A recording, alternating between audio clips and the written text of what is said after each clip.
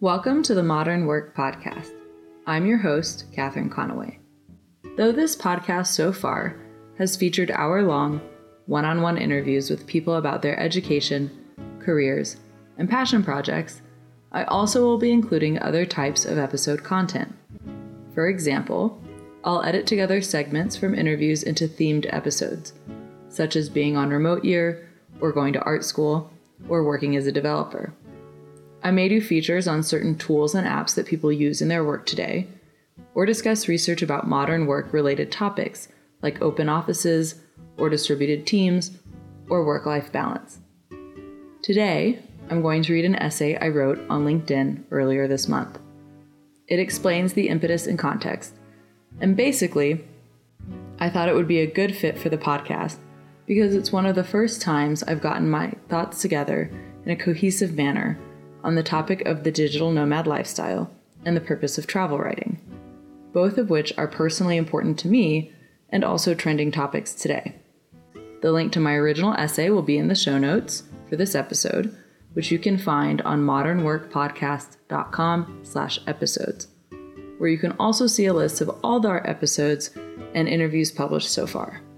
Without further ado, here's the essay. Oh, the 52 places you could go with the New York Times. My morning flat white, freshly made, and Cape Town's Table Mountain looming hazy across Flower Beach, I opened up my laptop and checked my email. Curiosity tapped one open from a friend first. Thought of you for this, and a link. The New York Times had just released a job posting, a writer to visit the destinations listed in their 52 places to go in 2017. Their Facebook post announcing it went viral. 14,000 reactions, 7.3 thousand comments, 5,000 shares. At first glance, it looked like the opportunity for a dream vacation. Visit 52 top destinations in a year? But actually, it's a tremendously demanding job, and an important one. I spent 15 plus hours working on my application and thinking through what this role really meant and would entail. 1, the rigor of visiting 52 places in 52 weeks. 2, the standard of New York Times journalism and the impact on local economies. 3, the importance of educational and culturally appreciative storytelling. 4, the awareness of your role and privilege as a traveler. Number 1, the reality. Thinking about how their itinerary might actually work, I made a spreadsheet of the New York Times 52 places to go in 2017, categorized and sorted them by continent, and mapped out the destinations. Even the most efficient approach would mean no more than 10 days in one country at a time, for an entire year on the road. While some business travelers may spend Monday to Thursday away from home, they exist almost exclusively in offices, hotels, or in transit, not engaging in cultural discovery in a new destination every week. They have a routine, a base, and a community. Traveling for a year, especially while working, means this opportunity is not a vacation. It will be real life. It will be challenging and uncomfortable. Take all the elements of normal, everyday life: work, eating, sleep, chores, relationships, personal needs, and then magnify any challenges due to constant change and upheaval. Take away all your routine comforts and known quantities, and do all of that for an extended period of time. I would know. Most of my post-grad adult life, 6.5 of 9 years, has been spent living abroad or traveling, and I've been to 45 countries so far. Currently, I've been on the road nonstop since June of 2014, mostly traveling alone. And over the past 5 months, I went to a new place every 3.8 days on average, through France, Ireland, Wales, Scotland, Germany, and England, before coming down to Cape Town to start 10 weeks around Africa. I don't just travel either. I work remotely while I go. I'm neither a backpacker nor living off a trust fund. Alongside my flights, trains, rental cars, planning, and sightseeing, I'm also getting on client calls, delivering work, managing myself as a freelance business. Oh, and I co-authored a book, write essays, and host a podcast too. It takes a tremendous amount of attention and effort to juggle life, work, logistics, and travel. I might be able to step away from my laptop and Wi-Fi to take advantage of the right weather to climb a mountain one day, but I also have to stay awake late into the night for calls and deadlines in other time zones. I decided to sacrifice my personal relationships for this lifestyle. I miss my friends and family, and I barely date. And don't worry, the BBC asked me about that too. But I have to focus my time and energy on travel, work, and survival. So will whoever gets this job. 2. The impact. The New York Times is one of the top news organizations and media companies in the world. It is the largest in circulation in the USA and has won more Pulitzer Prizes than any other newspaper. Their core purpose, according to their website, to enhance society by creating, collecting, and distributing high-quality news and information. Producing content of the highest quality and integrity is the basis for our reputation and the means by which we fulfill the public trust and our customers' expectations. So this position won't just be a life in motion, a long-term fantasy trip. It is the very important and increasingly critical work of international journalism. How each destination's people and places are portrayed, the recommended restaurants, the way religions are referenced and art is described. This reporting will impact the local tourism industries and economies, and it must be done consciously and intentionally.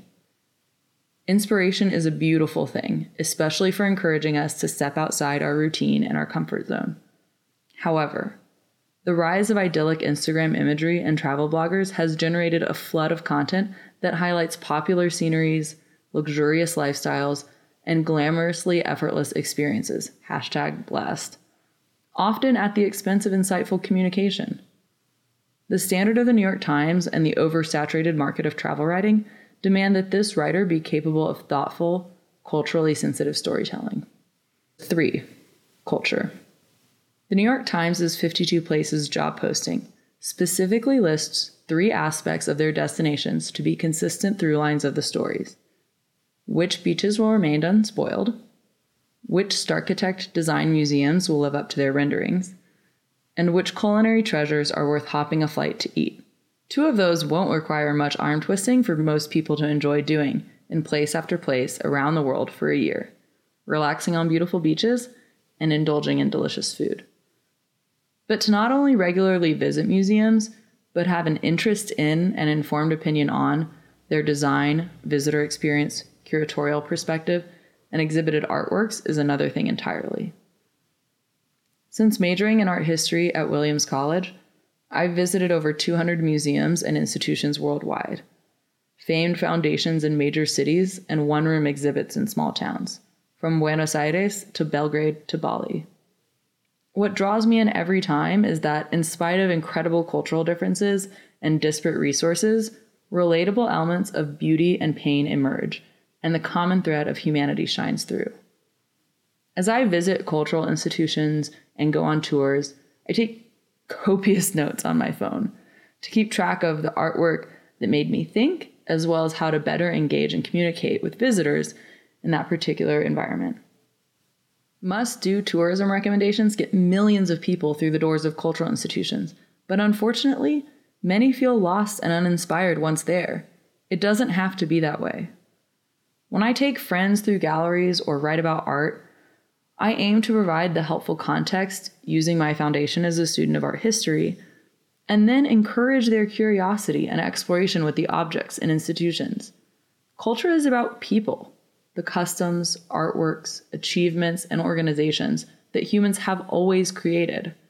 Exploring and sharing that is one of the most enriching and engaging things we can do. 4. Influence. As travelers, each and every one of us is an ambassador. We are the foreigner. We are visitors in someone's home. And we leave behind an impression just as significant, if not more, than the one we bring back with us. So while we look for the local experience, we shouldn't fetishize it. It's important to recognize that locals are people too, that we are characters in their stories as much as they are in ours. The world is not our theme park. All people and places deserve the same respect we would expect from visitors to our own hometown streets, businesses, and cultural sites. And when we talk about how much travel has changed us and helped us grow, it's worth exploring how and why. Does it make us more tolerant of others? Do we view foreign policy differently? Do we treat immigrants in our communities with kindness and appreciation? We talk about our fabulous movie set sightseeing in Croatia or our favorite new food, pho, from Vietnam. But we ignore the needs of refugees and ethical international labor. We love an all-inclusive resort in Cancun, but demand a border wall that excludes. Too often, we compartmentalize instead of synthesize our experiences. History and humanity bind us all together, and our choices today do matter. How we treat our neighbor, where we spend our money, whom we vote for, what we admire and aspire to, it makes a difference. With the privilege of travel writing comes the responsibility of being a representative and an influencer, and that shouldn't be taken lightly. The New York Times 52 Places writer will have a wonderful opportunity to see more of this beautiful world that we live in. But they will also bear the responsibility to use their words to impact local communities in powerful, productive ways, and help make cultural institutions more approachable and comprehensible to all visitors. It's an incredible itinerary and storytelling mission, and I can't wait to read about all the places they go. As I mentioned, I'll share the link in the show notes along with the map I referenced making. You can find all episode show notes on modernworkpodcast.com/episodes. I'm always interested in hearing your feedback.